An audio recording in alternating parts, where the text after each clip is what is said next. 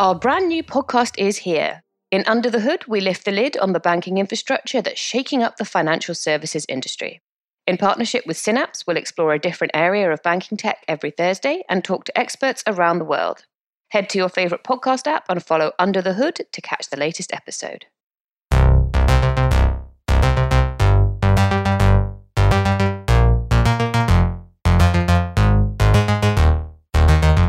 From 11FS, this is FinTech Insider News. Today, we bring you huge funding rounds as Stripe are now worth $95 billion. BlockFi raises $350 million and Tencent loses $62 billion. Lots of money in this show, isn't there? And Australia's CommBank tries to play buy now, pay later players at their own game.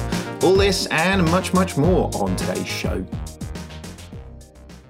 Welcome to episode 512 of FinTech Insider. My name is David Breer, and today I'm joined by my 11FS colleague and co-host for today, Mel Stringer, lead product manager over at 11FS. How's it going, Mel? Very well, thank you. Yeah, I'm having a really good day. We've had some really interesting client conversations today, so I'm sort of exhilarated and slightly hyper. I've got to be real with you. Well, I want to know what that is. Like, I feel like going over to Slack and just finding out what's happening right now. But yeah, it's exciting times all around, which is good. But we'll contain the excitement for no doubt a fun announcement later on down the line. Hey, as always, we're not alone. We are joined, albeit as always at this stage, remotely by some super duper awesome guests. Making a welcome return to FinTech Insider, we have Oscar Williams-Groot, who is the senior city correspondent at Yahoo Finance. How's it going, Oscar? Very good. Good to be back. Unfortunately, I don't have any exciting stories to share from the day so far. I think the highlight of my day is going to be this podcast and then the pie I've got for dinner. What type of pie is it? Because, like, you better not be hitting me with some of that chicken and mushroom, honestly. Like, I better be a steak and kidney, else I'm not even having it. I have to say, I don't know. My girlfriend's been in charge of it, so I've seen it sitting in the fridge, and it's a homemade pie. Wow. So it's going to be a surprise. That's what's going to be the highlight. Yeah, that is exciting. I mean, homemade pies, I'm impressed with that. Like, if nothing has come out of lockdown, it's like baking and all different types of stuff. Because, like, I'd have gone Glinsters, like, no lie. Like, so it's you've really outshone me on that one. Greg Slice. I forget what we were talking about, but probably I should move on at this point.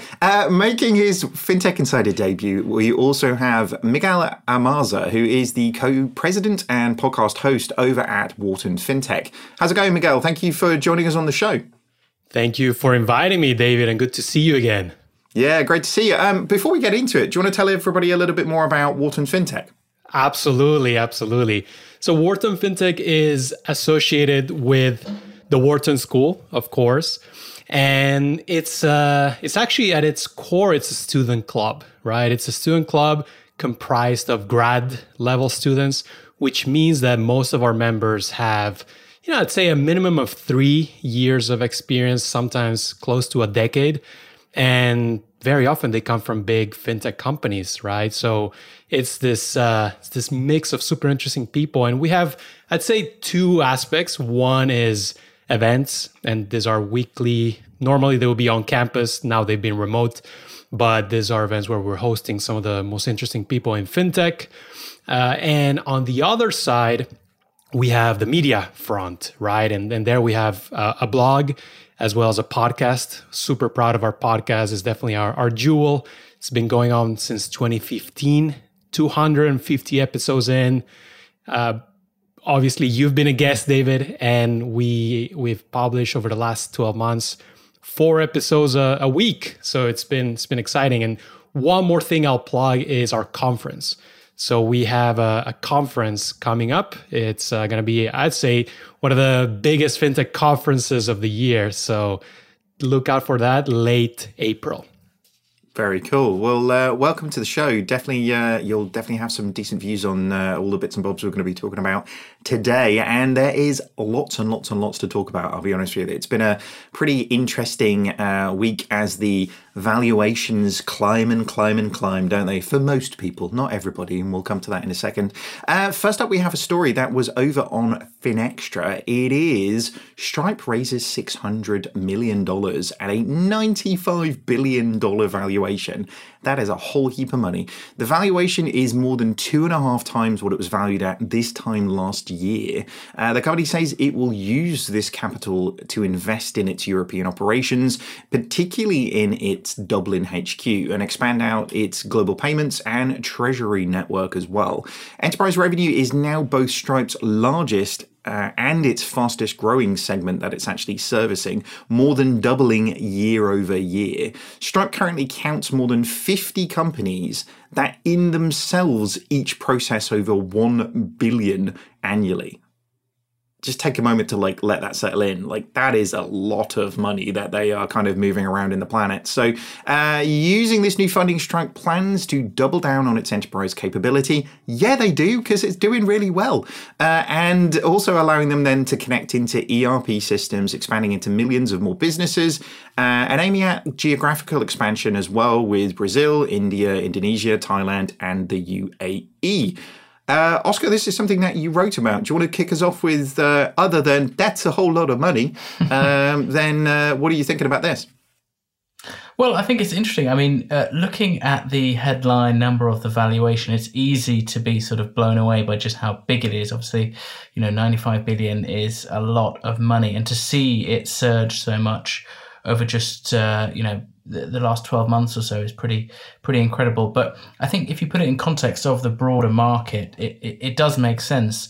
Remember back in January, we saw Checkout.com, a rival, also triple their valuation, from a smaller base, but it's the same uplift that we've seen. Here in the UK, official statistics show the number of online sales has jumped from something like a fifth of all transactions to a third during the pandemic. And if you look at the graph, it's pretty striking. It kind of gradually is inching up, and then suddenly a step change when the pandemic hits. Now, of course, I'm sure we'll see a bit of a tailing off when things start to ease off. But a lot of people think, this is it's not never going back to where it was before. This is really a step change that's going to kickstart a lot of these things. I follow many businesses that I used to frequent in person prior to the pandemic on things like Facebook and Instagram. And so many of them set up shops using things like Stripe or Rivals and are now serving their clients digitally. I'm sure we'll go to a blended method before, shops that I used to only visit in person are going to do a bit of both. And that sort of speaks to Stripe's core business model, at least. And of course, as you sort of pointed out there in your introduction, a big reveal almost in this announcement is the size of its enterprise business. Stripe's traditionally associated mainly with the smaller players, that it allows, mum and pop shops to get online and start serving clients. But now actually they say, hey, look, we've got a lot of big businesses using us to move a lot of money around the world. And that's got to be attractive. It's interesting. I mean, Stripe is sort of like the perfect story in all of this, isn't it? Because it's just annoying how nice they are. Do you know what I mean? Like, Patrick Collinson is such a nice guy, but they're also doing so well. It's just annoying. I guess everybody's sort of waiting for the IPO as well, right? I was getting all excited about Deliveroo's IPO last week, but when Stripe IPOs, that's going to be one of the biggest IPOs that we've really ever seen and it's almost like the industry is getting to a really interesting point in terms of valuations, but importance. I mean, Mel, we talk a lot about the fabric of financial services. Stripe is part of that fabric well and truly now, and clearly a really big one, right? Yeah, absolutely. I find Stripe just generally really, really intriguing. I'd love to sort of know all the decision makers a little bit better and be able to ask them all of my questions, because I've got so many questions for them. You talk about niceness, and I can kind of see that as well in their strategy. So, for example, they're moving more into the sort of enterprise model and away from the smaller mum and pop shop type model that Oscar was talking about. And that's kind of, reminiscent of the competitors that are coming into the market to deal with those smaller companies. And then when we think about their pricing model as well, their attitude has always been to be really kind of transparent and really open about the scalability of the pricing and so on. But actually, the way that it levels up means that they're now a lot more competitive and better suited to these massive, larger enterprises and all of the different layers of their operations as well. So like fraud and risk management and the reporting and data analytics and all of that sort of stuff that actually is germane to a larger organization. One thing that I did think was really intriguing was the comment around their growth opportunities. So they mentioned like Brazil in one of their press releases, and it kind of makes me wonder about the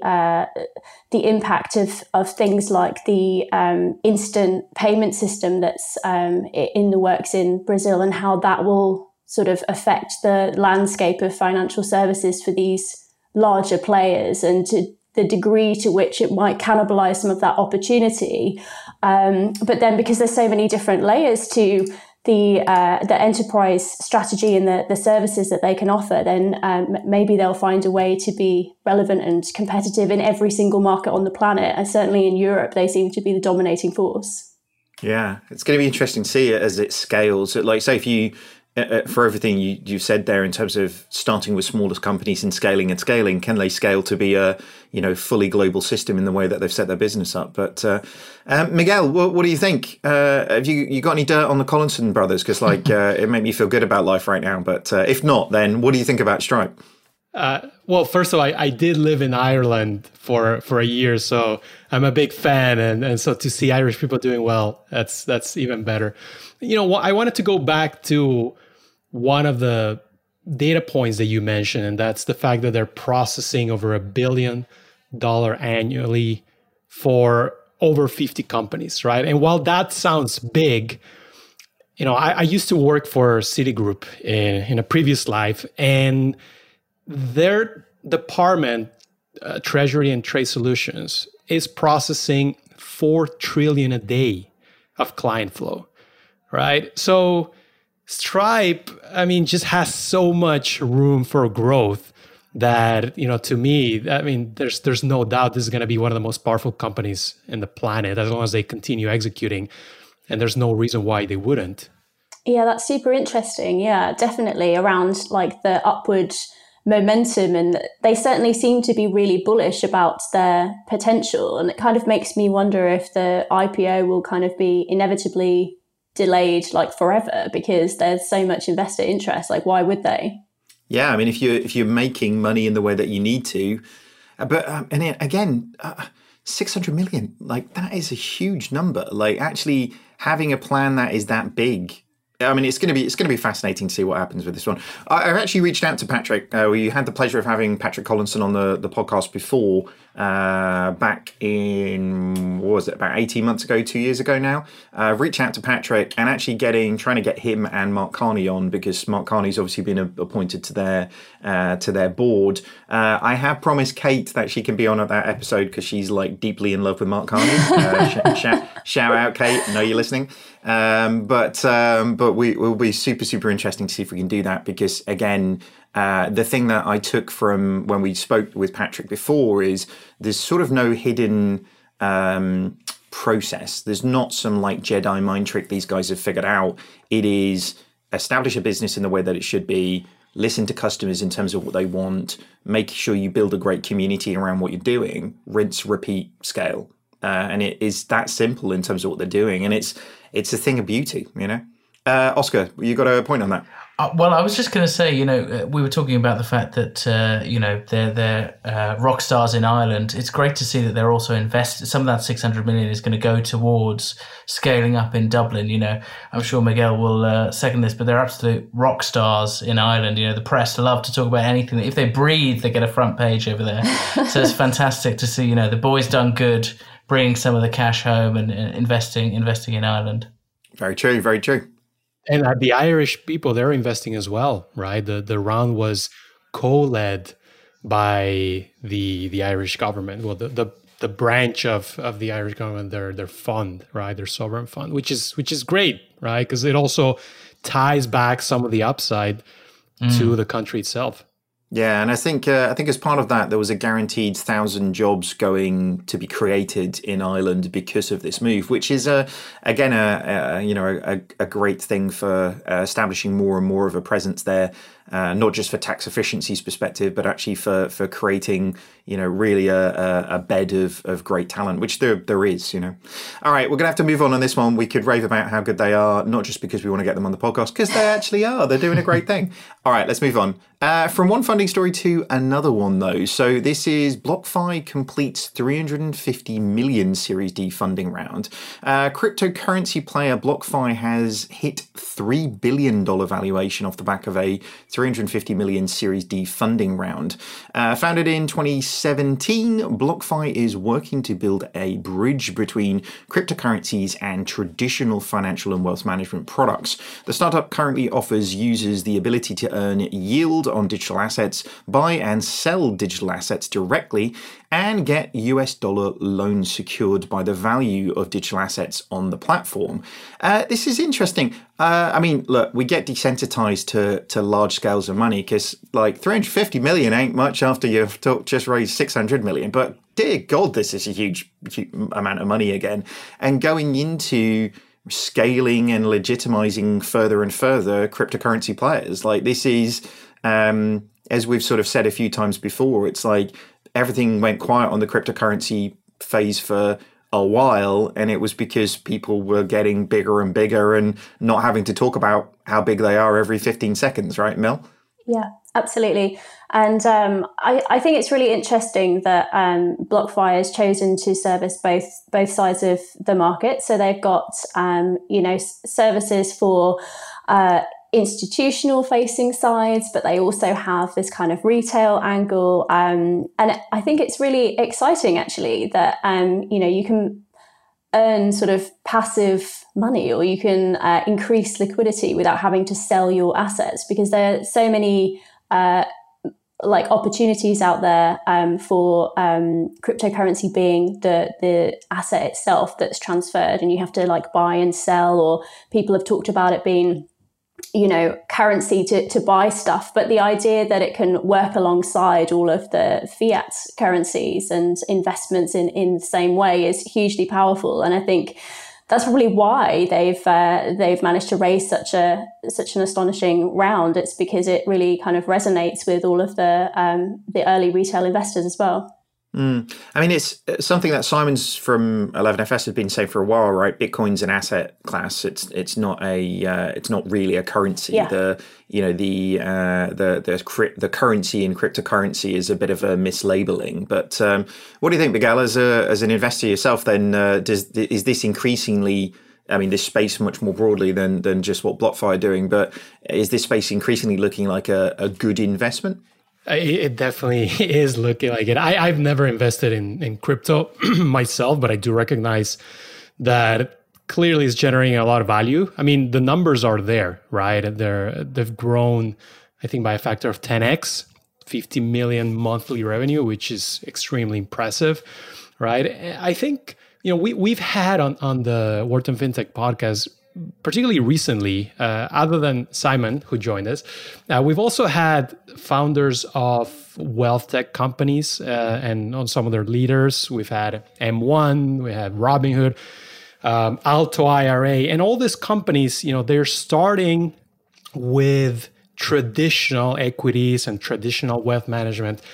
But slowly and surely, most of them are starting to expand as well and offer crypto investment services, right? So there's the recognition that you have to offer everything, right? So in this case, I think they're going to have to figure out something about the yield, because their yields are definitely quite high. I'm not sure how sustainable that can be over time, right? And that is definitely a hook for a lot of people.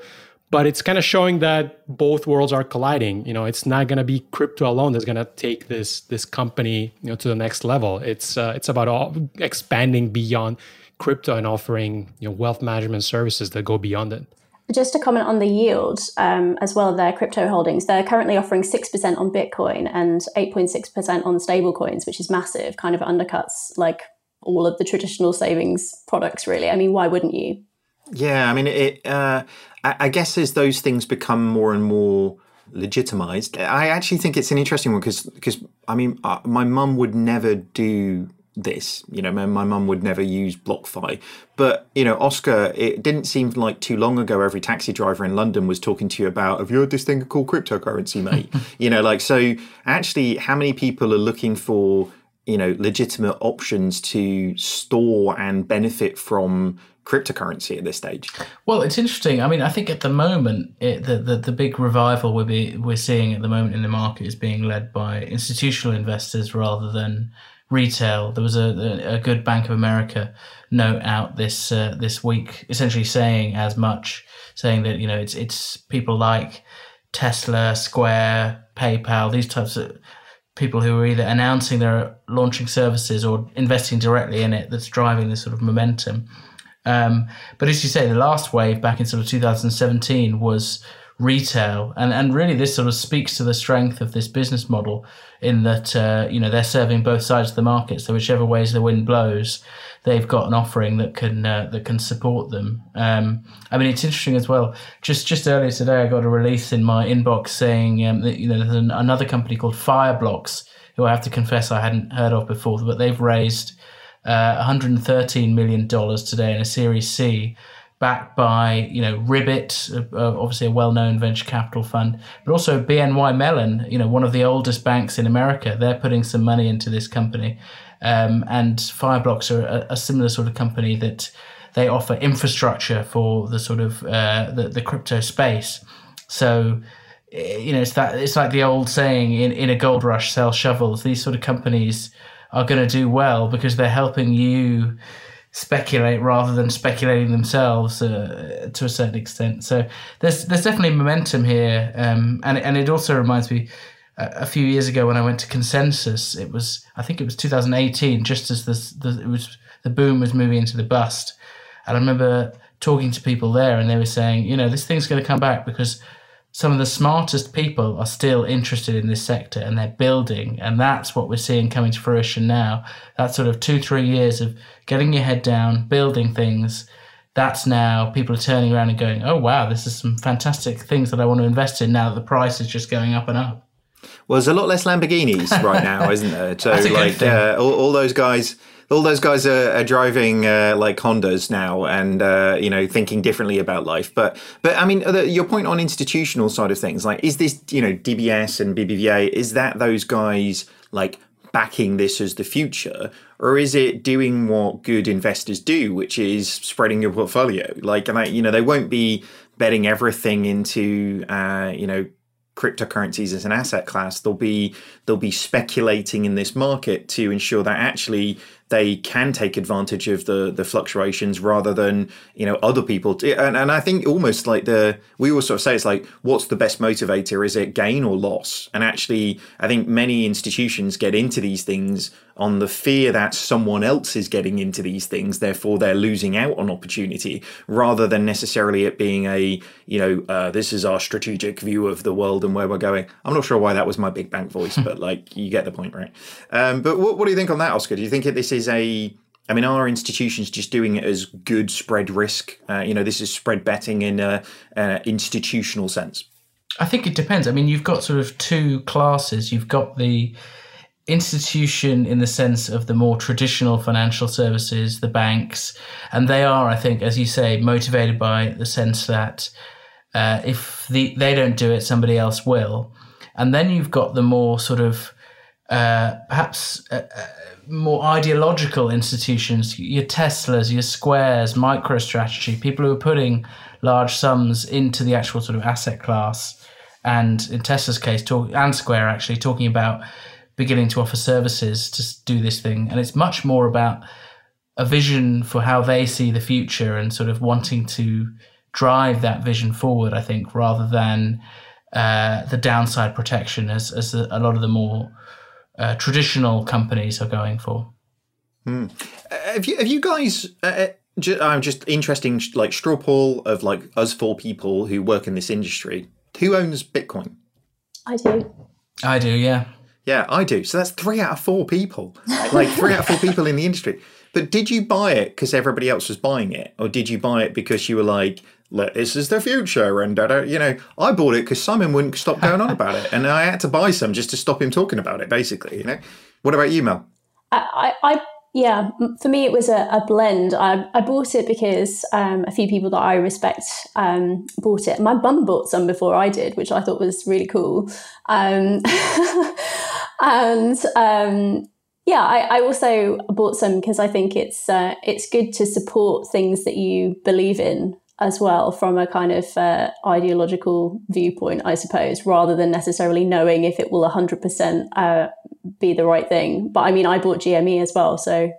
I bought a bunch of Lloyd's shares when I was working at Lloyd's. That didn't turn out too well either, and I believed in it. But Oscar, how about you? Why did you buy Bitcoin? Oh, I bought it years ago just because it was going up and up and up, and I thought, listen, if it keeps doing this, I'm going to look stupid if I don't. And I promptly almost lost it all, and now it's come good, more or less. But if it's taught me anything, it's just to leave it alone. Yeah. It's true. Investments best bought and left for as long as you can, isn't it? So, and on that piece of advice / this isn't financial advice, please don't sue us, then we're going to take a little bit of a break. Back in a second. 11FS is supported by Banking Circle. Connect to the fastest, most cost-efficient and transparent payment solution available in the market. All right, on with the second part of the show. So now we have a story over on TechCrunch, which is new challenger, whose name I'm definitely going to kill here, Ikigai? That's my best guess, everybody? That's right. Yeah? All right, we're going with that one. Combines digital banking and wealth management. So Ikigai is a new premium offering that combines digital banking with wealth management services. It consists of a current account and a savings account with adjacent wealth management features, all combined into a single app and card. The thesis of the product, says the founding team, is that currently there is very little on the market that actually provides a modern digital-first experience and the kind of premium banking services typically offered by legacy banks to their more affluent customers.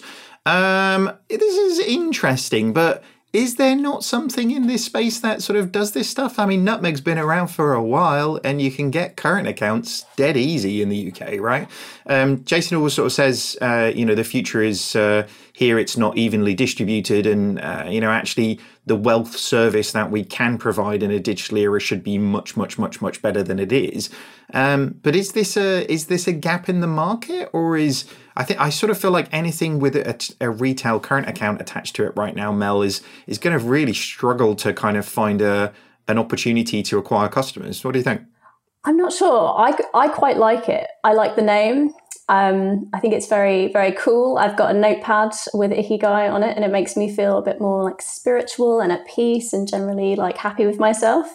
And wait, you've got that because of the bank, or you've got that because of... I was going to say, is this a sponsor's message? Have they bought you with paperware? Please do send me stationery though. I'm a big fan. I love stationery. But no, it's a Japanese word meaning a reason for being or purpose in life. And it's sort of, I guess, there's a diagram that I'll draw later, but it's essentially like 4 circles, and then the bit in the middle is supposed to be you, and it's supposed to be like your purpose and happiness and spirituality and all of that. I quite like it. The name's very cool. And also Jason Bates called it banking like Rihanna, and I mean, love Rihanna, love Japan. So, I mean, their marketing is on point from my point of view. I also think, though, in all seriousness, that, I do agree. I think that the place of a wealth manager or an asset manager and the context in which they give advice and services to wealthy people, I think if we can democratize that for the everyday person, I think that would be hugely powerful. So things like, for example, does anybody know currently exactly what salary they could get from all of their investments when they retire, and at what point you could retire? Because I don't. I've got no idea. I've got pensions all over the place, and I do have investments, but I mean, I haven't done the math to figure out, can I retire at 40, 50, whatever. So that sort of thing. And then also the impact on life moments in your life. So should you move to a bigger house, mathematically, what impact would that have on your ability to retire? Like all of those sorts of things that are actually huge and have huge impact on people's lives. But we've got no ability to be able to synthesize those results without burying ourselves in a spreadsheet, which nobody does. It is interesting that, isn't it? And actually, like wealth management as a general thing has really struggled with the concept of digital, hasn't it? And I know Mel, me and you've sort of talked about this a lot before, but like, you go into Coots's office and it's Coots because there's koi carp and really expensive biscuits and marble and stuff. So, but sort of doing that in a digital environment is really, really difficult because you can't replicate those things. And everybody does it in a stupid way. Like pause this podcast now, go look up a website for a fancy private banking thing. I bet you they've got curly writing. Like that's how everybody does it. They pick a really obscure curly writing font, and that's wealth in a digital context. And it's just not the same, So how do you create a service in a digital world that is higher returns for people? Because ultimately, as you say, Mel, that's what people are wanting to buy. I think there's an interesting conversation there about subscription, and we've talked a lot about subscription in the context of retail, and obviously what Monzo have done and Revolut have done and different players. But I do think it comes to, it's like if you would get a service, sample size of one here, Oscar. If I could, and this is always sort of, Jason's view, it's like the bank for Rihanna has like 6 people looking after Rihanna's money. So if I could give you like something that would look after your financial well-being, that would make sure your investments and the returns and everything that you're getting is optimized to exactly what you want, that's a service I think you would pay for, right? But is that this? I don't know. I mean, my view on this, I'm going to take a completely contrasting position on this. First of all, Ikigai. It sounds like icky guy. Does nobody else? Nobody wants an icky guy. Yeah, now he said that, Mel. Like I've gone well off it straight away. I know. Can't use my notepad anymore. The explanation also reminds me of when the post office tried to change its name to Consignia. All these branding experts came up with this fantastic explanation of, it means this, it means that. Nobody chooses a bank based on, the sort of complex meaning behind what they'll hear it once and they'll go like, Lloyds, I've heard of that, whatever, Barclays, it's meaningless, but, fine.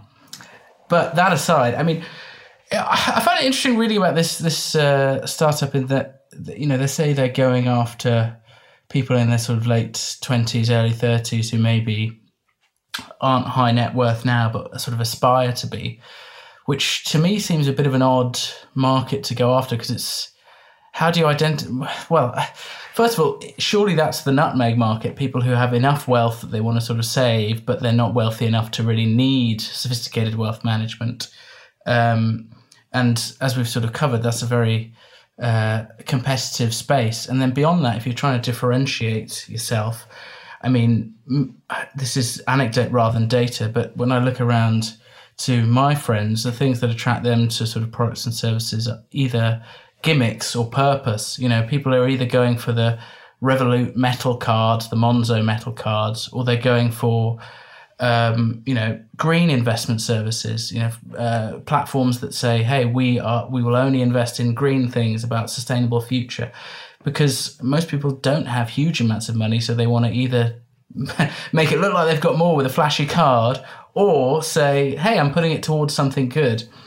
And, I just sort of think in an era of ultra low interest rates, is a wealth manager that are going to really make that much difference? I don't know.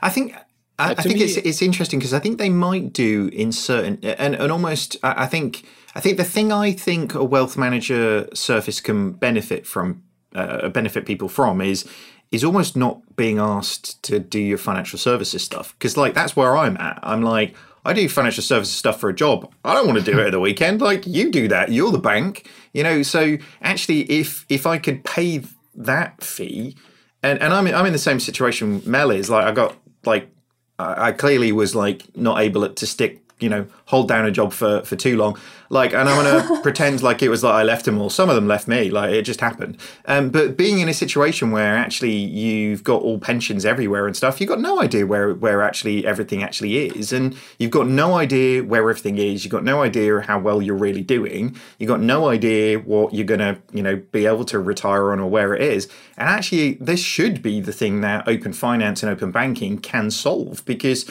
if it could aggregate a lot of these worries together and give people an understanding of where you are and what you can do better, it should. And I think that, not just from an individualistic perspective, but actually just from a societal perspective, it's like we are facing into like an absolute shitstorm of pensions in like 15 years, because people are going to really struggle to live on the thing that they haven't worried about forever, because YOLO, but that's where I kind of really worry about it. I don't know whether this is that though, and I can't get the name out of my head now. It feels like what was the episode of Friends where Ross kept saying like unagi? That's what I keep going back to, right? Yeah. That's what I keep going on my head. But Miguel, like, what do you think? Is there a place in the market for this type of subscription service, do you think? I think there is a place. I'm not sure they are the ones to occupy that place. That remains to be seen, right? For me, what I love about the whole WealthTech trend is that it's been democratizing a service traditionally reserved for the wealthy or the ultra rich. So anything that is bringing it back to the people, I'm all for it, right? But I know, for example, a successful company like Wealthfront, right? They started targeting kind of this middle, right? The not super wealthy, but also not at the bottom, and they backed out of it. So they figured out that it was better to just target a more ample, a bigger size market. So we'll see. I mean, just like any other company, I mean, we all know that the iPhone wasn't the first smartphone, but they out executed everyone, and they just brought an amazing product. If these guys can really deliver an amazing experience, then they're also catching a wave that's growing. So they might be able to pull it off.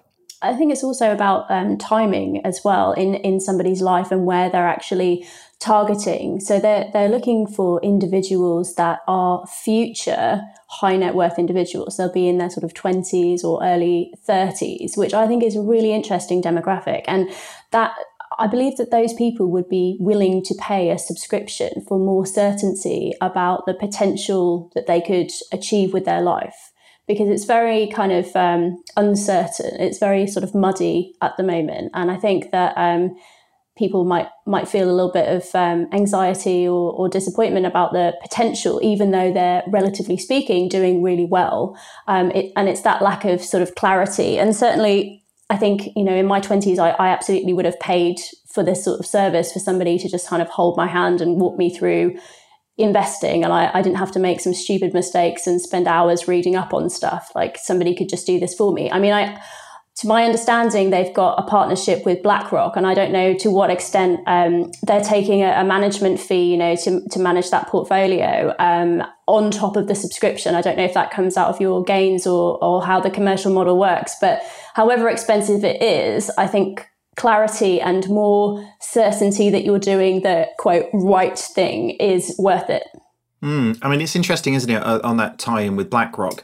Maybe this is the equivalent of GoHenry, right? Yeah. It's like it's not about this product. It's about the product that you graduate onto. And if this goes well, actually, is this a good on-ramp for somebody like BlackRock to weed out the I'm going to come up with a really derogatory term there for like people who have money and people who don't have money. More negative about the people who have money. So I'm just going to leave it at that stage. Fill in your own blank here, people. We probably should move on, though, because I think we could kind of talk about this one for forever. In consensus, it feels like interesting idea. Let's see how much they acquire customers in this space. And Mel loves a bit of paper, which is good. All right, moving on then. From one business model that might be good, but we don't know, to one business model that's kicking ass all over the globe right now, buy now, pay later. So CommBank steps into the buy now, pay later fray. Commonwealth Bank of Australia has waded into the competitive buy now, pay later market, competing with Australia's own Afterpay and Klarna, in which is also invested $350 million as well. Set for rollout to its own customer base of more than 4 million consumers in mid-2021, CommBank's product will undercut Afterpay by not charging merchants more than their current card transaction fees to accept instalment payments.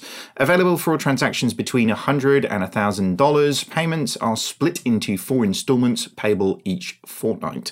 Customers who have been seen to be struggling with repayments from buy now, pay later players will also be blocked from using the service. I mean, this is really interesting, isn't it? Is this the, is this your dad at the disco a little bit? Do you know what I mean? Like, actually, is this buy now, pay later has kind of almost established the brand, Klarna it, in the same way as like Venmo is becoming a thing. Like, is this big banks trying to get into like the latest, greatest way of, calling lending something else? Or what do you think, Miguel? I'll come to you on this one first. Do you think, is this like direction of travel? Anywhere that there is a good revenue model, a big bank's likely to end up playing there? Yeah, I mean, listen, the dad has 20 extra years of dancing experience, so that could help, right? It reminds me, I just got an email a couple of days ago from JP Morgan. They identify one of my purchases, relatively big ticket item from my history, and they offer me to split it in multiple payments. So it's not just Commonwealth Bank of Australia, but other banks are also starting to do it. And to me, it's just credit, right? And this is their bread and butter. So it's a new way of looking at credit. It's a little bit innovative, and it's also giving customers the ability to delay the payments. Plus, if Commonwealth is doing it with their existing client base, means they have visibility into the history of this client. If they're using it well, hopefully they are, right? If they're maybe applying some cash flow underwriting to it, then they can actually make good decisions, maybe even better than someone like Klarna, because they have more visibility into the history of the client. So, I think it makes sense. I think it makes sense for banks to jump into it. Obviously, this is a profitable service, right? So why wouldn't they? I mean, it's difficult, isn't it? I mean, debt makes the world go round, right? In fact, it literally makes, the whole of the money systems really sort of work is people buying things that they can't afford yet and potentially can't afford. And actually, I mean, there's a lot of different research that's been done around buy now, pay later in terms of what it does for, basket sizes of spend and all sorts of stuff. So, but it is interesting because I don't worry about the business model so much on this one. I worry about whether banks actually have the type of relationship to talk to people about this type of stuff. Because if my bank got in touch with me to tell me this, they don't have any relationship with me in my main high street bank. So actually, the only time they really get in touch with me is to sell me something. So I don't know what your relationship, Miguel, is with JP Morgan Chase, but actually, if those guys are if the only times they talk to you is to sell you something, I get sort of suspicious of that. Do you know what I mean? So those recommendations start having a bit less meaning, don't they? Yeah, it's true, and this is a credit card relationship. But if what they're selling is valuable, I was tempted. I didn't go for it, but I was tempted. I was tempted. So, I don't mind if they're only selling, but it's actually something valuable. Yeah. Oscar, have you been hammering that Klarna button lately, buying all the stuff? I haven't, but I don't think I'm quite the demographic. I was struck by, here in the UK, the Financial Conduct Authority did a piece of work on them recently, on the market. And I think they found something like 75% of the market is female.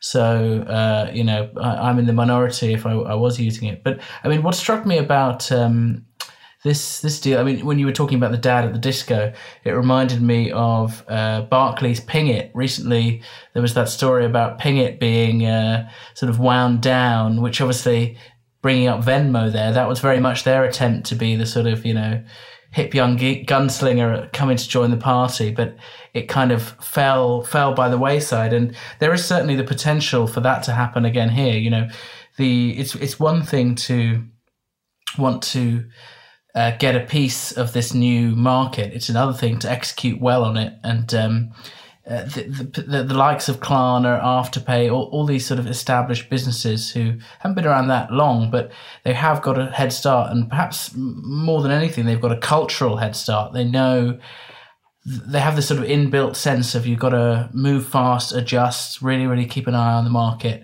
And I get the sense that a lot of the more traditional banks are a bit more risk averse. And so that could lead to poorer outcomes when they're sort of innovating. Either the market leaves them behind or they just don't get it right. So I suppose that would be the risk here. But from a customer perspective, as you were pointing out in terms of the whole view of the client, this does have the potential to be better for them in terms of affordability. That was definitely one of the issues raised here in the UK, was the fact that a lot of the players don't have visibility of each other. So you might take out an Afterpay loan over here, a Klarna Pay over there, and end up with all this sort of hidden debt, as it were. So having a whole view of the customer, probably a good thing. Yeah, it's difficult, isn't it? At that point where then defaults happen, then suddenly the web of problems sort of comes about, doesn't it? I think there'll be more and more in the UK market as this is the FCA take more and more of a tighter view, because it's been passed now. It's going to be regulated in a real way. So let's see where they get to. Mel, have you got any views on this one? Oscar's just basically said it's 75% female. So have you been using Klarna a lot? Do you know, I've never actually used any buy now, pay later product ever. Really? Yeah. Am I the only person who tried to use Klarna? Like, how is that? How is that a thing? Go on. You go on. So to offer a contrarian view, I think this is quite a clever strategy, actually, because Commonwealth Bank of Australia has quite a strong network of merchant customers. And I think that they're alleviating some of the financial pressure in the way that they've structured this. So they're being very generous on the merchant side. And of course, the merchant has to adopt whatever buy now, pay later method that customers can use. So this could end up being the preferred choice for merchants to embed this in the transaction process. And I also think that it could be a way of encouraging small businesses within Australia, to which the zeitgeist actually is quite conservative. It aligns very closely with the more traditional banking, more traditional bank providers. So actually, they could increase their deposits and flows massively by just winning the trust and preference. And I imagine there'll be some degree of, escalating benefits if they continue along that path for customers that also adopt this on the merchant side. Yeah, it's going to be fascinating to see whether more big banks take that approach as well, right? Are we going to start seeing that happen on all of these other shores? Because I guess the dynamic in each of those markets, as you say, is sort of different, isn't it? Yeah, absolutely. All right. Well, let's see what happens in this one then. I did try Klarna and I got declined. Did you? How on earth did you get declined? I don't know. But, I took it up with them. So, but it was, I was trying to get an Xbox, one of the new Xboxes that came out. The only way I could actually get one was through Game buying it on Klarna. And then I got declined. They told me it was the game's website rather than my shoddy credit history. But you know what? It probably just could be that. All right. Well, from everybody adding money to their valuation to somebody who's took a little bit off it, and by a little bit off it, I mean $62 billion. Tencent has lost $62 billion off its valuation. So Tencent Holdings Limited shares fell for a second day, fueling a $62 billion wipeout that one brokerage says has almost obliterated most of the value in its online finance business. The stock fell more than 4% in Hong Kong on Monday, following a 4.4% drop on Friday. China's top financial regulators see Tencent as their next target, following a bit of a clampdown on Ant Financial Group's Jack Ma's business. Like Ant, Tencent will probably be required to establish a financial holding company to include its banking, insurance, and payment services within. All else equal, we think it could be argued that Tencent's fintech business is now valued at almost zero, which I think is probably a bit of an overreaction, said one person. What do you think? I mean, that is a huge loss, isn't it? But I mean, it is a huge business as well. If that is what 4.4% does, then the valuation of that entirety of that group is massive. So, is this something to do we panic, or is this something that actually, Mel, feels like one that, do you know what, 4.4% in the grand scheme of things, likelihood is that market will recover in the same way as actually we've seen Ant's recovery as well following earlier scrutiny, and Jack Ma disappearing for a little bit, didn't he? So now he's back. It all seems to be good again.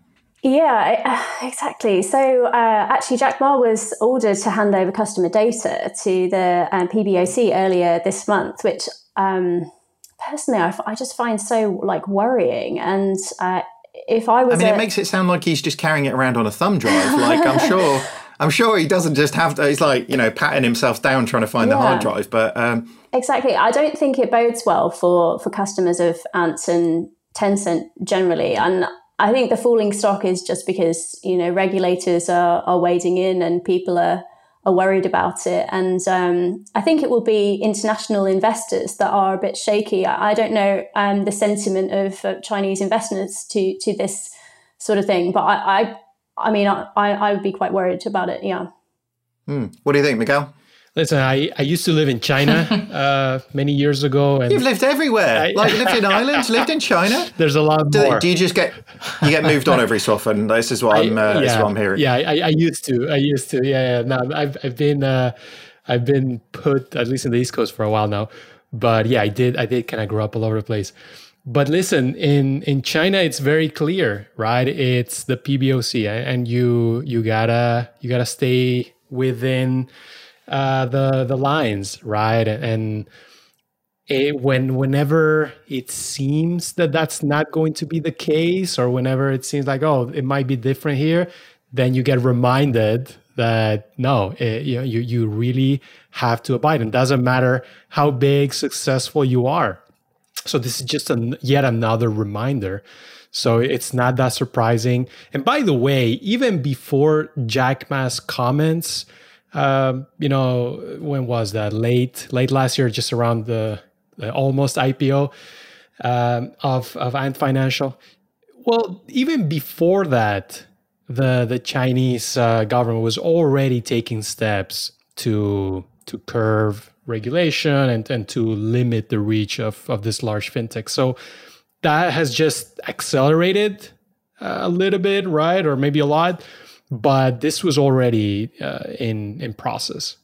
It's interesting. I mean, have they got, is it them getting a bit too big for the boots, do you think, Oscar? And therefore the Chinese government sort of putting them in check here a little bit? Or is this the equivalent of me sending my kids to their bedrooms for a bit to think about what they've done, is essentially what I'm trying to say to you? Or do you think this is more of a trended retrenching back to China rather than the openness of, Ant Financial was the, kings of the high seas. They were what everybody was looking up to in terms of the model, but it doesn't seem that way so much at the moment.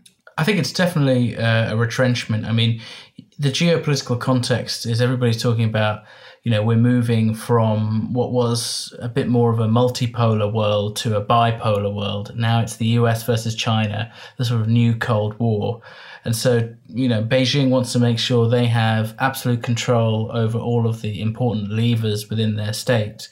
If, these companies start getting very big and potentially become rival sources of power, or become too intertwined to international capital markets, or have rival sort of power bases overseas, that becomes much more complicated for them. They'd rather sort of have a centralized system where they can say, okay, we want to, as you were saying, we want to tap Jack Ma on the shoulder and ask for all the data he's got in his back pocket on his thumb drive. It's much easier to have everything regimented and under their sort of control. And just on the stock price fall as well, in terms of whether you should be whether people should worry about that. I mean, as I understand it, there's a bit of a mechanical aspect to it in that if the Tencent is being pressured to spin off these holdings, it's sort of naturally going to re-rate to a certain extent, because investors are going to say, okay, well, they're going to lose those earnings moving forward if that's going to become a separate company. So I wouldn't say it's necessarily a sense of, oh, this business is going to explode, we're going to, die, sell it today. It's more just a sense of, okay, well, if that's what's going to happen, you need to reflect that in the earnings and therefore the share price. Interesting. Mel? Yeah, I think it's also interesting that I think the order came from China's president to order a crackdown on monopoly. So it seems to be coming right from the top. And actually, it wasn't just Tencent, 12 companies, I think 10 deals that have been considered to be violating the anti-monopoly rules. So I suppose a more generous outlook could be to say that they're trying to promote, competition, allow the rest of the market to catch up. But I think there's so many ecosystems actually, and so many small businesses and medium-sized businesses that work within the marketplaces of these monopolies, so that the market is fair to a degree, and that these institutions are providing the infrastructure for innovation, rapid innovation as well. So I do wonder if over-regulation will actually impede growth going forward. Yeah, I mean, that'll definitely be the argument that the businesses push back on that stuff, isn't it? It's like, hey, we've created competition, but it does show actually if the regulator isn't part of the process and part of the innovation, then do they then have to, does the market, from a regulatory perspective, have to correct every so often, I can't imagine the FCA making similar changes, given that they've been involved all the way through. I do like to think of the regulators having more of a kind of a TV detective style role in the industry, though. I feel like that would be fun, lots of banging on desks and kicking in doors. Like it just, I think if they took that approach, I think there'd be a lot more applied for roles at the FCA. Like I feel like, that sort of Cagney and Lacey vibe, I think it would be a lot more of an interesting thing. I'm sure somebody from the FCA is listening and will get in touch on that one. But I imagine they've had a brainstorm about it, decided it was a bad idea and moved on. And that's exactly what we're going to do. All right. So there was a bunch of stories that we didn't have time to cover today, though. So Mel, we're going to have a bit of a whistle-stop tour through this. Do you want to pick up the first one? Yes, thank you. So the first one is a Finextra story. First Digital goes live as Israel's first bank since 1978. First Digital, the first bank in Israel since 1978, started operations on Sunday on a trial basis. The bank, which Israel's banking regulator approved last year, has 140 staff and has begun opening current accounts, providing credit and securities management services for a closed group of customers. The First Digital has been established with $60 million in funding raised by founders Amon Sashua, co-founder of Intel's autonomous car business, Mobileye. In the third quarter, the bank will offer services to 1,000 additional customers before opening to the general public towards the end of 2021. I think this is quite cool. And I think their co-founder and his experience is actually really interesting as well. So they're going to be using a lot of artificial intelligence and other technologies to create a personal ambience without having to have actual human contact, and they're dispensing with the neighborhood branches that traditional banks have in Israel. And they're saying that, in their opinion, banking is one of the few industries that hasn't undergone a revolution. We would obviously disagree with that, but perhaps in Israel that's correct. And they're going to be offering more mortgages as well to customers at the end of the year as well. Back over to you, David. I'm definitely going to go and look up what a digital personal ambiance is, because I want to know what that is. I feel like that's something you tell investors to get investment, but I'm going to go and look it up and come back on that one for sure. All right, next up we have UK fintech SumUp raises $750 million. So UK fintech startup SumUp has raised $750 million from several investors, including Goldman Sachs and Bain Capital Credit. Is that Bain as in Bain Consultancy, or is that a different type of Bain? I think it's Anybody Bain. know? Yeah, I think it is Bain Consultant. I don't know. I assume so. Wow. All right. I'm going to go look that up as well. I've got loads of homework this week. It's going to be terrible. All right. SumUp is a fintech company that allows businesses to receive payments both in store and online via its card terminal, and competes with players like iZettle, amongst a bunch of others in this space. It is also diversified into building online shops and taking online payments. They're going to be using the money to expand out into a further 33 markets. It was launched most recently in Chile, Colombia, and Romania, and now is going to be expanding even further into Asia. Payments, them gold in them hills, right? You know, like actually, as we were talking about earlier on with Stripe, then using and increasing the sophistication around a product that people use every day, it's going to be really, really beneficial to you. So, great to see a UK fintech scene hit these types of valuations as well. It's always been the thing. It's like, yeah, but have you got like the really big ones? And like now we do, which is awesome. Over to you, Mel. Thanks. So the next story is from TechCrunch, and it's about Secure, spelt SOCURE.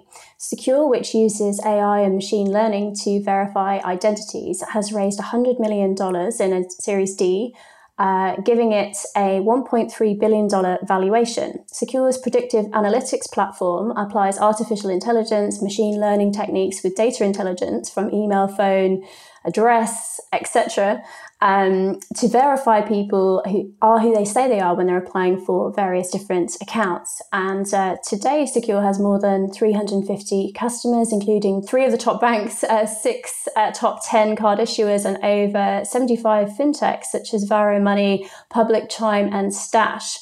Looking ahead, the company plans to use its new capital to also enhance product offering as it continues to develop patents. More broadly, the US digital identity market is projected to increase to over $30 billion by 2023, from just under $15 billion in 2019, according to One World Identity. So it's obvious here that identity verification is hotter than it's ever been. And I guess that, it's got something to do with the pandemic and, shutdowns of physical stores, etc., as increased demands for trusted digital identity verification. And they're expanding into lots of different verticals as well. So they've been primarily focused on financial services, but they're also going to be going into like online gaming, healthcare, telco, e-commerce. Loads of opportunity. Digital identity is a huge one, isn't it? I mean, fraud ain't getting any better. And as in increasingly as everything is digital, then digital identity is just like a real cornerstone of everything, isn't it? So, all right. And finally, story of the week. Elon Musk is now identifying as Techno King of Tesla.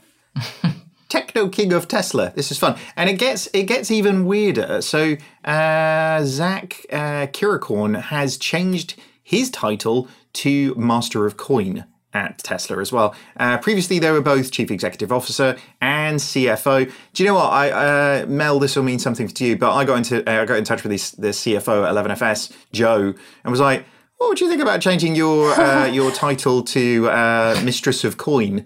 At which point she asked me if I had any serious questions because she's got a lot to do. And I took that as a no, really. But I mean, like, Mel, if I changed my title to Techno King of 11FS, you think I was mental, surely? I don't know. I kind of like it. I think that normal titles can be a bit stuffy and I don't know if they're appropriate these days. Like, you are the CEO, but you do other stuff as well rather than just CEOing. So I'm not sure if... I do a lot of things. I know. Thanks for the recognition. You're the king of techno. So I think you could have the king of techno is definitely a different thing. That's like a music genre, if not just a technical. But anyway, no. Sorry to interrupt you, Mark. It reminds me of Techno Viking. I don't know if anyone remembers that video. And David, you're not too far from that. I'll work on the beard. But what do you think in that, Mel? Then, like, so I mean, does this matter? Is this Elon Musk just dicking around because he's like really, really rich? Like, you don't get Patrick Collinson doing this, do you? Like, Patrick Collinson, no, nice Irish boy, sticks to just being called the CEO, doesn't he? Like, he doesn't call himself the Techno King of Stripe and I want to know if he gets a crown with this king title. I hope so. I mean, I think he can afford to build his own crown or make his own crown, I guess, out of some kind of Martian-based materials or something. That would be really exciting if he could do that. That would be exciting. I'd be in for that. But do you think though that, so to your point, oh man, I'm going to make this serious now, and I just wanted to have fun with it to start with. It's fine. So on your point around like job titles, like are they meaningless really in today's world? Like actually, in organizations where you're, disseminating responsibility for decision making, power to the edges and all those things, like does the world of, I'm the CEO, so I make the decision, not my voice, and I don't say that, Mel, don't tell anybody that I do. Then, does job titles just become meaningless? I think it depends on the culture of the organization, and also to what degree you're immune from the prejudice of other organizations. Like, I don't think that Elon cares really what anyone thinks, so he can go ahead and call himself Techno King of Tesla, and he's sort of immune to criticism really because he's doing so well across the board. But I suppose if you're a medium-sized organization, you've got to liaise with very serious banks or very serious sort of other companies, then having silly job titles can be a bit douchey. I mean, I have seen some startups with ridiculous titles, and I don't know, there is an element of cringe, but also I kind of get their point. I can kind of see it. I think if we had, more powerful job titles, that would be quite interesting. So I would like to be called Second Sea Lord. That would be like my ultimate job title. Not the first Sea Lord? No, because you have to have you have to have a benchmark so that people know you're good. Do you know what I mean? Okay, so like the. Well, I was going to say, so the implication there is like, so that you're not the first Sea Lord, you're the second Sea Lord. Yeah. This feels almost Game of Thrones. Like, did you kill the first Sea Lord to become the second Sea Lord? Well, I mean, the first Sea Lord could still be alive. It's just that I think in order to engender a bit of positive competition, it would be good to be the second Sea Lord. Like, die hard. You got to be careful, Mel, because I can make this happen. So like, please do. That would be amazing.